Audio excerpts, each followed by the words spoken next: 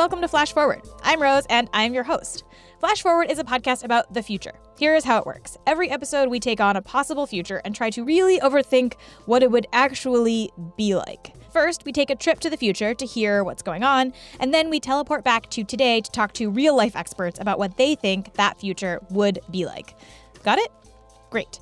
We're not going to go to the future just yet. First, I want to tell you about another podcast that I really like. It is a real one, not a fake future one, and it's called Science Versus. When it comes to controversial topics, there are a lot of opinions. Angry uncles, Facebook posts, and then there is science. Science Versus is a show that finds out what is fact, what is not, and what is somewhere in between. It answers questions like, is fracking that bad?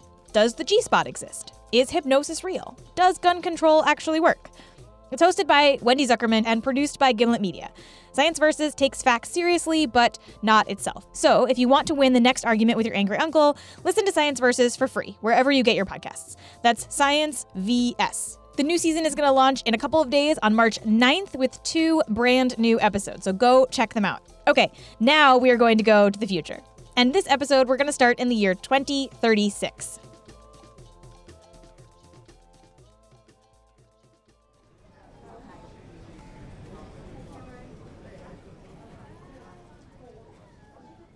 Hello, welcome to California. Where are you coming from? Washington, D.C. And where are you staying?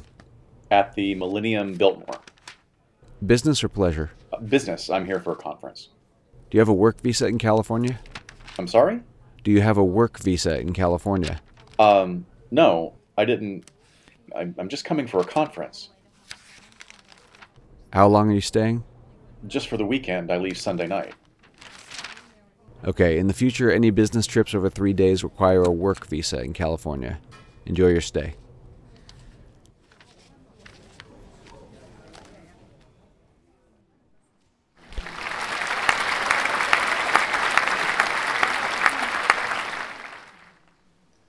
My citizens, it has been a long road to our path to independence, and it will be an even longer road ahead of us.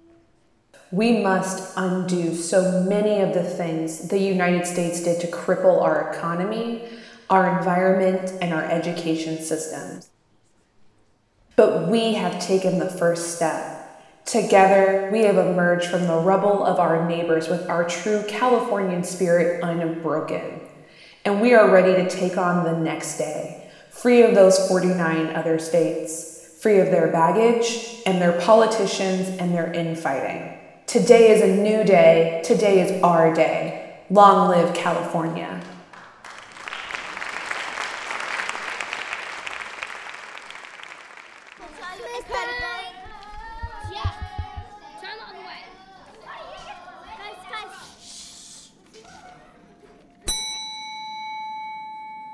I pledge allegiance to the flag and the independent state of California.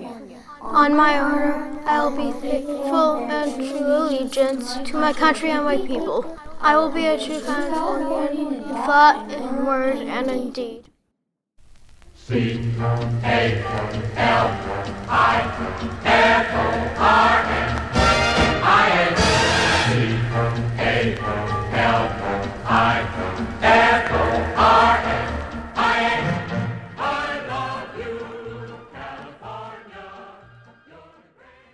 So this episode is about a future where California leads the West in a successful secession movement. Now, this is a future that's been on my list for a while, but since the election here in the United States, it's taken a bit of a different tone. California voted overwhelmingly for Hillary Clinton in the presidential election last year. 66% of the people who voted in California cast their votes for her. And as most of you probably know, she did not win. And this is one of the big talking points of many California secessionists. The presidential election is almost always totally decided before California's votes are even counted. So why should California continue to be ruled by a government that it basically doesn't elect? And, they argue, that doesn't really have their best interests at heart. Of course, California isn't the only state that doesn't always get its way, right? That's kind of the whole thing about having 50 different states. Not every state is going to get the elected official that they want. A lot of conservative states can make the same claims that California does. They almost always vote Republican, but they don't always get a Republican president. But I want to back up a little bit because secessionist ideas are about as old as America itself. So before we go into the future, let's go back into the past. There are a ton of interesting secessionist movements to pull from history, but I'm just going to pick one, and it's my favorite one, and it's a place called Jefferson. On November 27th, 1941, motorists driving down Interstate 99 just south of Yreka, California, were stopped by mountain men with guns. These guys were handing out a Proclamation of Independence, which read, "You are now entering Jefferson, the 49th state of the Union. Jefferson is now in patriotic rebellion against the states of California and Oregon. This state has seceded from California and Oregon this Thursday, November 27th, 1941. Patriotic Jeffersonians intend to secede each Thursday until further notice. For the next 100 miles, as you drive along Highway 99, you are traveling parallel to the greatest copper belt in the far west, 75 miles west of here. The United States government needs this vital mineral, but gross neglect by California and Oregon deprives us of the necessary roads to bring out the copper ore. If you don't believe this, drive down the Klamath River Highway and see for yourself. Take your chains, shovel, and dynamite. Until California and Oregon build a road into the copper country, Jefferson, as a defense-minded state, will be forced to rebel each Thursday and act as a separate state. Please carry this proclamation with you and pass them out on your way." And it made, of course, for a terrific story with these old late 40s automobiles being stopped by guys with long guns and cowboy hats. That's Peter Lawfer, a journalist and the author of a book called The Elusive State of Jefferson. The story of this armed interception spread like wildfire, which was kind of the point. You see, the whole movement for the independence of Jefferson was run by two guys. The first was a man named Gilbert Gable, the mayor of Port Orford, Oregon, where he had landed looking to make something of himself besides the work he had done back on the East Coast as a PR specialist. And the other was a journalist named Stanton Delaplane, a fanciful reporter for a fanciful newspaper at the time, the San Francisco Chronicle. Gable wanted to bring attention to what he saw as a grave injustice. Port Orford and others in southern Oregon and northern California were trying to draw attention to their rural plights being disregarded by urban centers. And Delaplane was looking for a story. Stanton Delaplane, the reporter for the Chronicle, saw an opportunity for a story that would not only be fun to report, and he expected fun for his readers, but also a distraction from the kinds of stories that were filling the front pages as the world headed for the Second World War. So they teamed up. So Delaplane went up into the boondocks of Northern California and Southern Oregon and wrote a series of reports that were splashed all over the paper. Delaplane actually won a Pulitzer for his reporting on the Jefferson independence movement, but Lawford doesn't think that the Pulitzer Committee quite realized how involved Delaplane was in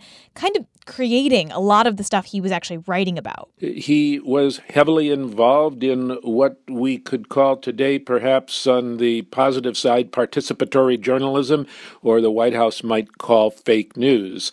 He engaged his subjects and helped them generate what it is they were up to and what it is they were saying.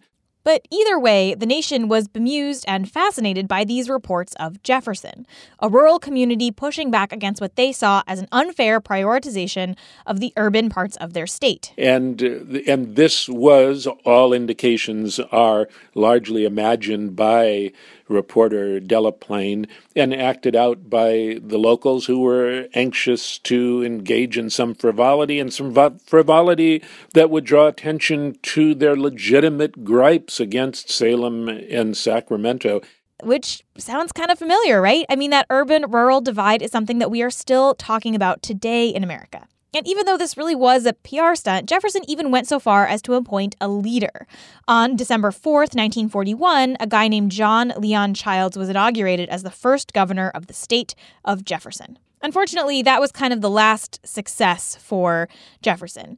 2 days before Childs was sworn in, Gilbert Gable actually died. And 3 days after Childs was sworn in, on December 7th, 1941, something happened that completely ended the movement. Yeah, it was very simple. The Japanese attacked Pearl Harbor, and suddenly a bunch of rogues drawing attention to themselves and their legitimate problems out in the Wild West of Northern California and Southern Oregon no longer was germane to anybody's priorities, including their own. Now, today, there is obviously no state of Jefferson, but the idea hasn't died. In fact, if you are driving through that same region of 99 where the men with the long guns and the cowboy hats stopped the cars in 1941, you might catch the local radio station, Jefferson Public Radio. Welcome to As It Was, tales from the mythical state of Jefferson. I mean, after all, this is Jefferson Public Radio. Nick, welcome to the Jefferson Exchange. Good morning, Jeffrey. Jefferson is more a state of mind. It's actually something you can get on a bumper sticker. It's not really a movement these days. In fact, most of these movements seem largely created to draw attention to a perceived injustice, rather than to actually break a state or a region away from the rest of America. In 2009, the governor of Texas, Rick Perry, said that seceding from the United States was on the table if the federal government kept ignoring the desires of his state. But really, that was largely meant to posture, to remind the U.S. how valuable Texas is. I feel very confident saying that Rick Perry, who then went on to run for president of the United States, would never really lead Texas in a charge to break away from those United States. But he was happy to vaguely threaten that to draw attention to his state's issues. And so are many states. Alaska, New Hampshire, Hawaii, Vermont. They all have active secessionist groups. And according to a Reuters poll in 2014, 1 in 4 Americans thinks that their state should secede. But there's something about California that seems to really breed these movements. And that, too, has historical underpinnings. You know, on the old maps of the New World from the 16th and 17th, and even into the 18th century, California was often depicted as an island. That's John Christensen, a professor at the Institute of the Environment and Sustainability and the Department of History at UCLA. He's also the editor of a quarterly magazine about California called Boom. It was imagined as an island because California was first part of the Pacific world before it was part of the United States. And California was largely settled, not as we imagine, by people coming from the east, but was settled from the west, from the ocean, from the Pacific Ocean, and from the south, from Mexico, and then from the north as well, with some Russian settlements. And so California has always been a place apart, and in many ways an island. And California has some compelling arguments for wanting to leave the United States. Its economy is gargantuan compared to every other state. California has more people than all of Canada. It has access to the sea for trade. It has fertile farmland, and it has plenty of energy options. And the folks behind Californian independence movements say that California is simply giving way more to the U.S. than it's getting. And John admits that, as a Californian himself, the idea of an independent California is pretty appealing.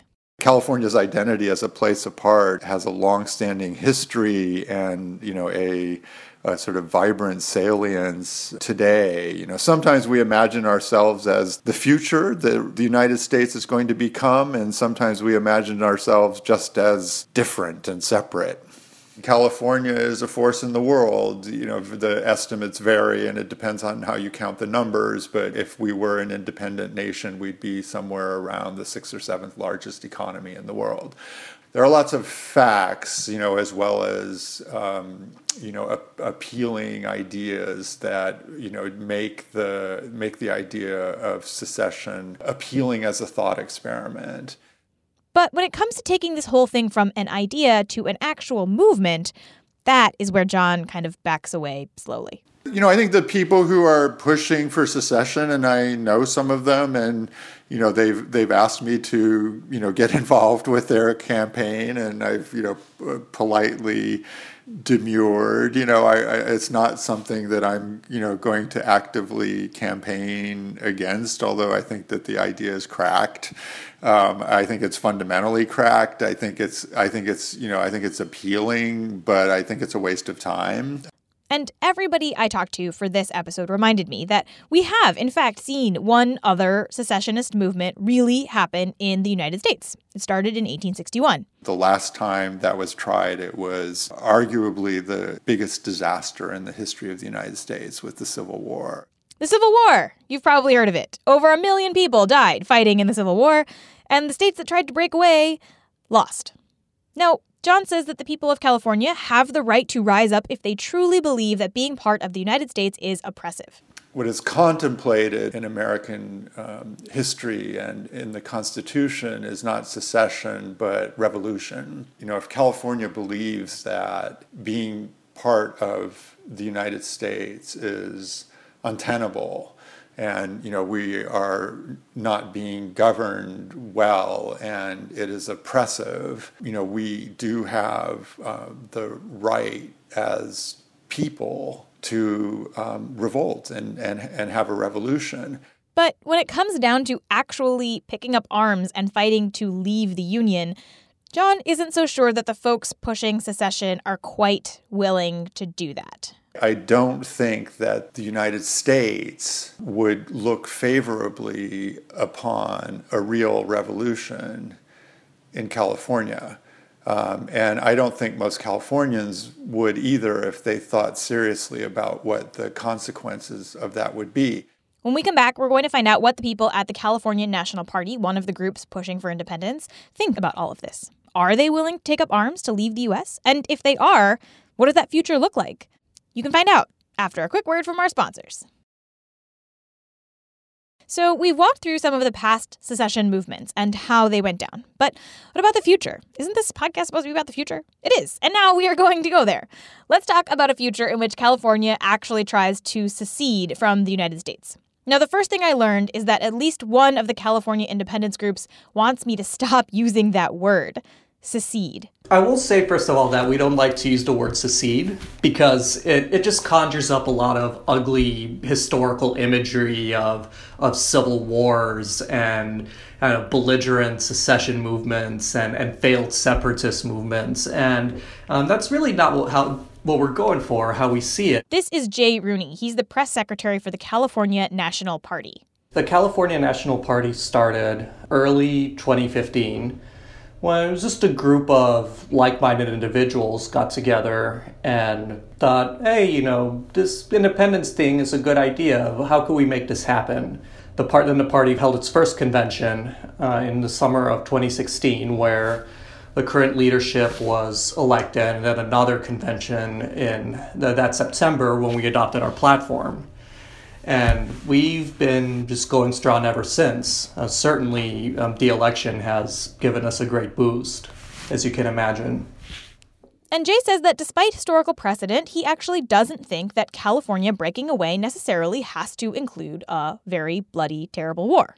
So, about the Civil War, basically, the reason there was a Civil War then, and we don't believe there will be a Civil War now, is because the world is a much, much different place now than it was in the 1860s.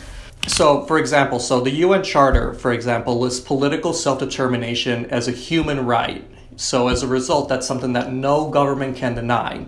America declaring war on California after a peaceful and democratic vote in favor of independence would not only violate their treaty obligations to NATO, the UN, and more, but it would also crash the global economy. Doing so would be in no one's best interest. And I find it really hard to believe that the U.S. government, even under a Trump administration, would be so foolhardy. So we plan to win independence through the ballot box.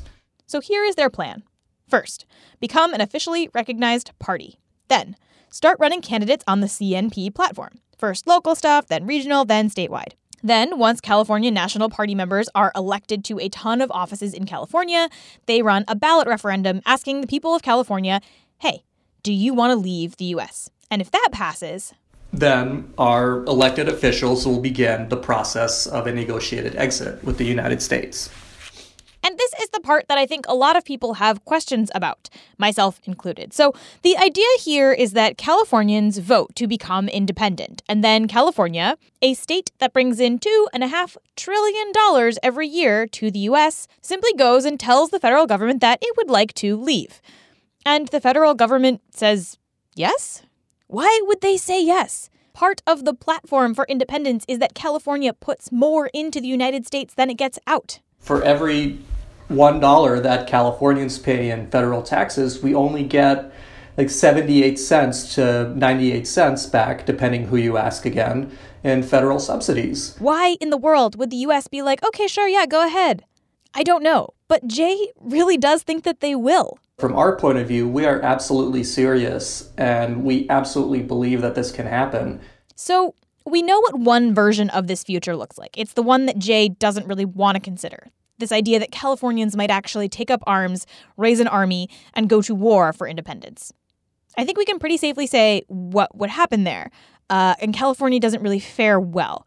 But what about this other option? What if, let's just say, what if Jay and his crew managed to Jedi mind trick the U.S. into giving up control of a state whose GDP is more than double that of 46 of the other states in the Union? What happens then? Oh, this is my favorite part. So after California, after we vote on independence and the U.S. grants us independence, then we would need to convene a constitutional convention to draft a new constitution. Everything from growth, but, while also preserving the environment, from school reform to create quality, equal opportunities for our young people, for a humane and sensible immigration policy, for judicial reform, to eliminate police brutality and reform the courts, end the drug war, finally provide universal health care for all of our citizens. God, so many things that could be possible, should be possible, but aren't possible now because we are part of the United States. And then, once they have their house in order, Jay would like to cooperate with the United States. So our plan is to absolutely remain friends and allies with the U.S. We want a friendly relationship with them. Absolutely, we will trade with them. We will, enter treaties with them. We will, cooperate with the military. And in fact, one of our planks in the platform is our peace and defense platform, which would call for kind of leasing to them like the bases that they have now. But yeah, we hope for a very cordial and productive and cooperative relationship with the United States after independence. Which is good, because California sort of needs the U.S. for a couple of things.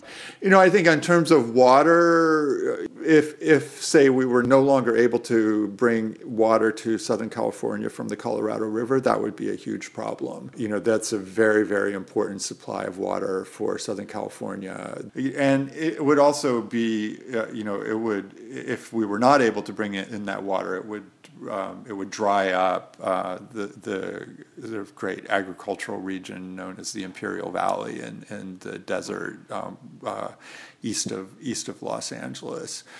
Now, Jay says that he thinks the question of where California's water comes from is overblown. As far as water goes, California's water security issues are actually made worse by being part of the U.S. So I would argue that we're never going to solve our water issues until we leave. So if California becomes independent, it will elect its own officials, who Jay assumes will prioritize things like education and water resources. But a lot of what happens in this peaceful, independent future kind of depends on who gets elected to lead this new independent California, right? And here is where Jay's future could, in theory, go off the rails a little bit.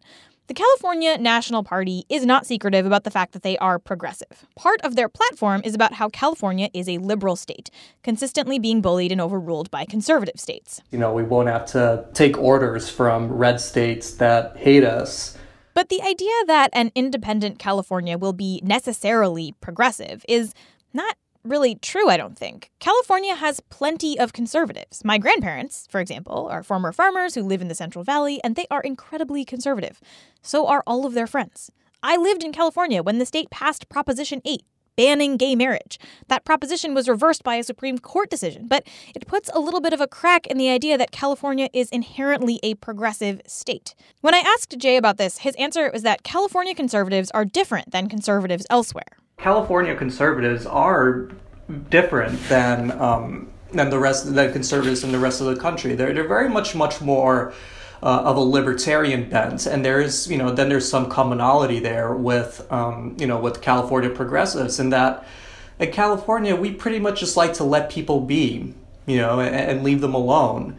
And Prop 8 did happen, but that was there's always exceptions to the rule. Now, regardless of whether California conservatives are different than conservatives in the rest of the country, an independent California will likely find that it is encountering the same issues that the United States has. This urban-rural divide that fuels so many of these secession movements. This fight between the more conservative rural areas and the more progressive big cities.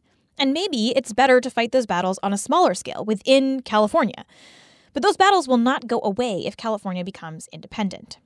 And if California does manage to exit the Union peacefully, there are all kinds of upsides for the people who live there, right? They will probably pay lower taxes. They will be able to enter in climate change treaties with other nations and join the effort to curb emissions. They'll avoid being drafted into wars that the U.S. might fight. But one question I had about this future, which I've never really seen anybody address, is about tribal land within a newly independent California. What happens to people like the Hupa, who live on a chunk of sovereign land in Northern California, if the state around them secedes?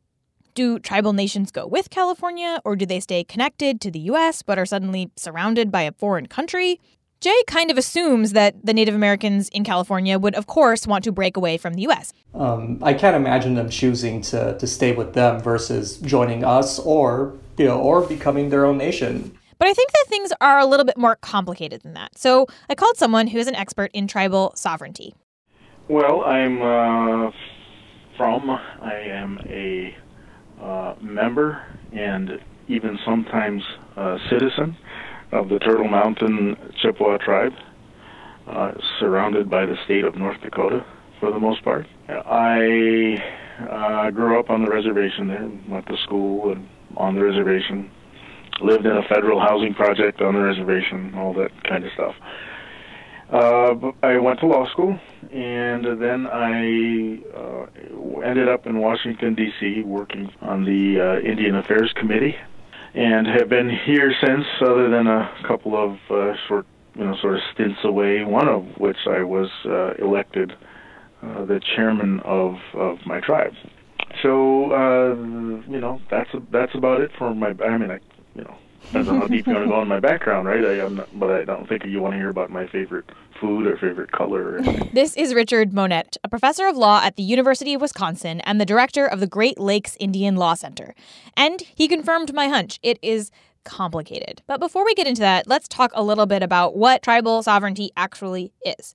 So when the United States was founded, there were obviously people already living here. Native Americans have been here for a very long time. And colonists were trying to colonize and take that land. And they didn't really know what to do. Now, it wasn't that they were asking, should we take this land? Of course not. They wanted to take it anyway. It was really a question about who was allowed to take tribal lands. Was it the states or was it the federal government?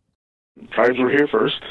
The colonists came and formed their institutions, colonies, and then declared themselves as free and independent states. They formed a confederacy, a confederation that didn't really work, largely because of the Indian question. They gave the confederation the right to acquire tribes' territory, but then they said as long as it didn't conflict with the states' right to acquire territory. So then they're acquiring territory at odds with each other, and so obviously that didn't work. So eventually they kind of come up with this weird agreement. So 13 years later, they make a union, right? 1789.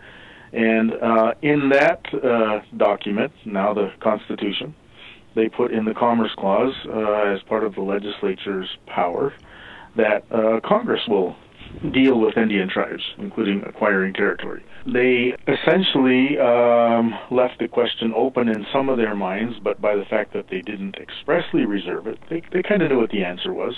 They didn't reserve any power to acquire territory for themselves. So the problem under the Confederation, they resolved. They gave it all to Congress to acquire territory. And in the years following the Constitution, the question of tribal sovereignty continued to kind of get passed around and never really fully resolved.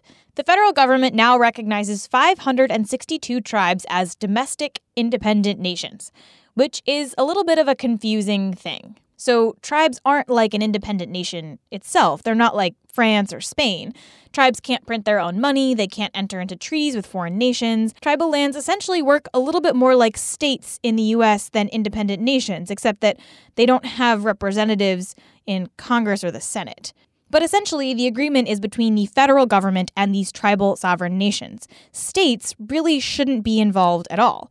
But Richard says that the relationship between tribes and states is a weird one. Like, should tribal members vote in state elections if they belong essentially to a completely different state? These tribal members, especially the tribal ones, the ones in the reservation, living among their people, they're not citizens of the state. Okay, well, here's the rub. But today, they all want to be. And they all say they are. And they all participate in state governance. And they all vote in the elections, and it's like sometimes it's almost like, well, this citizenship, this stuff, this is not a game, right?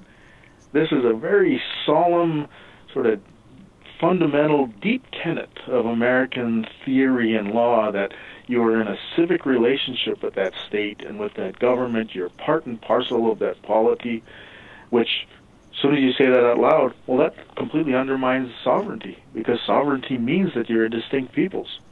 So you have that going on right now, that supposing there was a secession today or a dissolution of the Union, and the first thing California would say is, well, what's separate sovereignty? You're all citizens in our polity. You all vote here. You all can make campaign contributions to state candidates. Now, Richard says he gets why tribal people have gotten involved in their state politics. They're like, well, that's the only game they're providing us, and so we got to play it. But then avoiding this question that I'm saying we got to start asking, what is the significance of that? What might be the implications of that? But let's say that California secedes, and the folks in these tribal nations want to keep their independence. Richard says that could get really complicated. California would be entirely within its rights to say, for 50 years, you have exercised your rights as a citizen of this state, as a member of this polity, and upon this dissolution, we don't see any argument that, in fact, you are politically distinct from Californians. And the idea that Native people would, of course, want to go with California, that's not necessarily true. This isn't to say that the United States treats Native Americans well. They do not. But why would we assume that this new state of California would be better? It's hard to imagine that there would be much more enlightenment by the states if, in fact, they did not have these federal rights and responsibilities, sort of breathing down their backs like they have now. And to reiterate the point, like they sometimes have now. Sometimes it's not such a heavy breathing down their back. Could they recognize the tribes? Absolutely they could. Would they be as enlightened as they've been forced to be under this federal system? Probably not. And in some places, tribes have access to really valuable resources that a newly formed state might not want to give up. Then, make no mistake, among the top purposes and maybe objectives of American law, most American law, dealing with indigenous peoples, has been to separate them from their wealth, their resources, and to separate them from their polity, from their government. Some of those tribes out there have some rather vast resources. But what if the tribal folks in California decide that they actually want to stay with the United States? What if they don't trust the California National Party or whoever comes to power in California, and they'd rather stick with the devil they know over the devil they don't know? Could they still be part of the United States while being completely surrounded by California? That kind of puts them in a really vulnerable place, too. Yeah, it inevitably sets up the kind of conflict where one state becomes subordinate to another for a lot of reasons. Militarily, economically, a state could be strangled if I'm entirely surrounded by a state, right? Well, we could not allow cable television to be brought there, or we could stop the telephone poles and so you don't have electricity, right? And, well, that's the situation now with tribes and states, and that's precisely what states do. You're not going to get your liquor or your cigarettes. You're not going to get your satellite lines. You're not going to get your T1 lines for your computer, high-speed computer. You're not going to get that because it comes through a part of this state, and so we're going to tax it and do other things. So it's possible to sort of politically, almost even culturally, but certainly economically, sort of strangle that interior one. So, I don't know. It's complicated. The future is hard. But even the secession haters like John think that this kind of thinking is actually worth doing.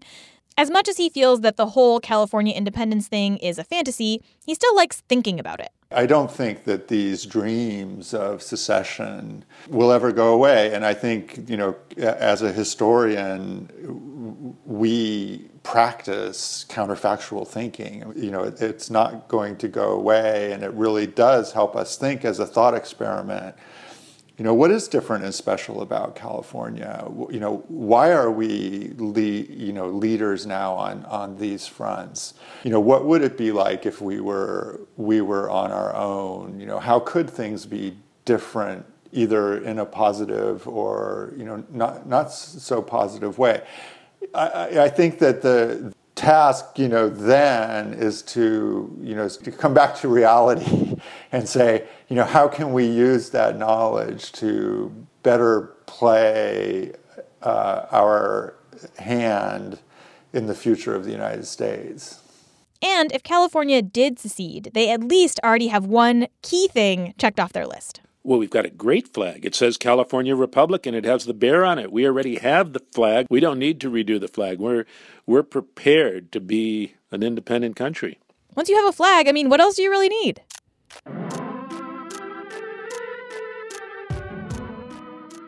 That's all for this episode. Thanks for listening. If you want to learn more about California secession or see what the different platforms are of the different California independence parties, go to flashforwardpod.com, where I will put up links to more information. Flash Forward is produced by me, Rose Eveleth. The intro music is by Asura, and the outro music is by Hustleonia. Special thanks this week to Samir Ajmani, Jade Davis, Brent Rose, Jim Basili, Carolyn Cinders, and Scott Musgrove. The episode art is by Matt Lubchansky.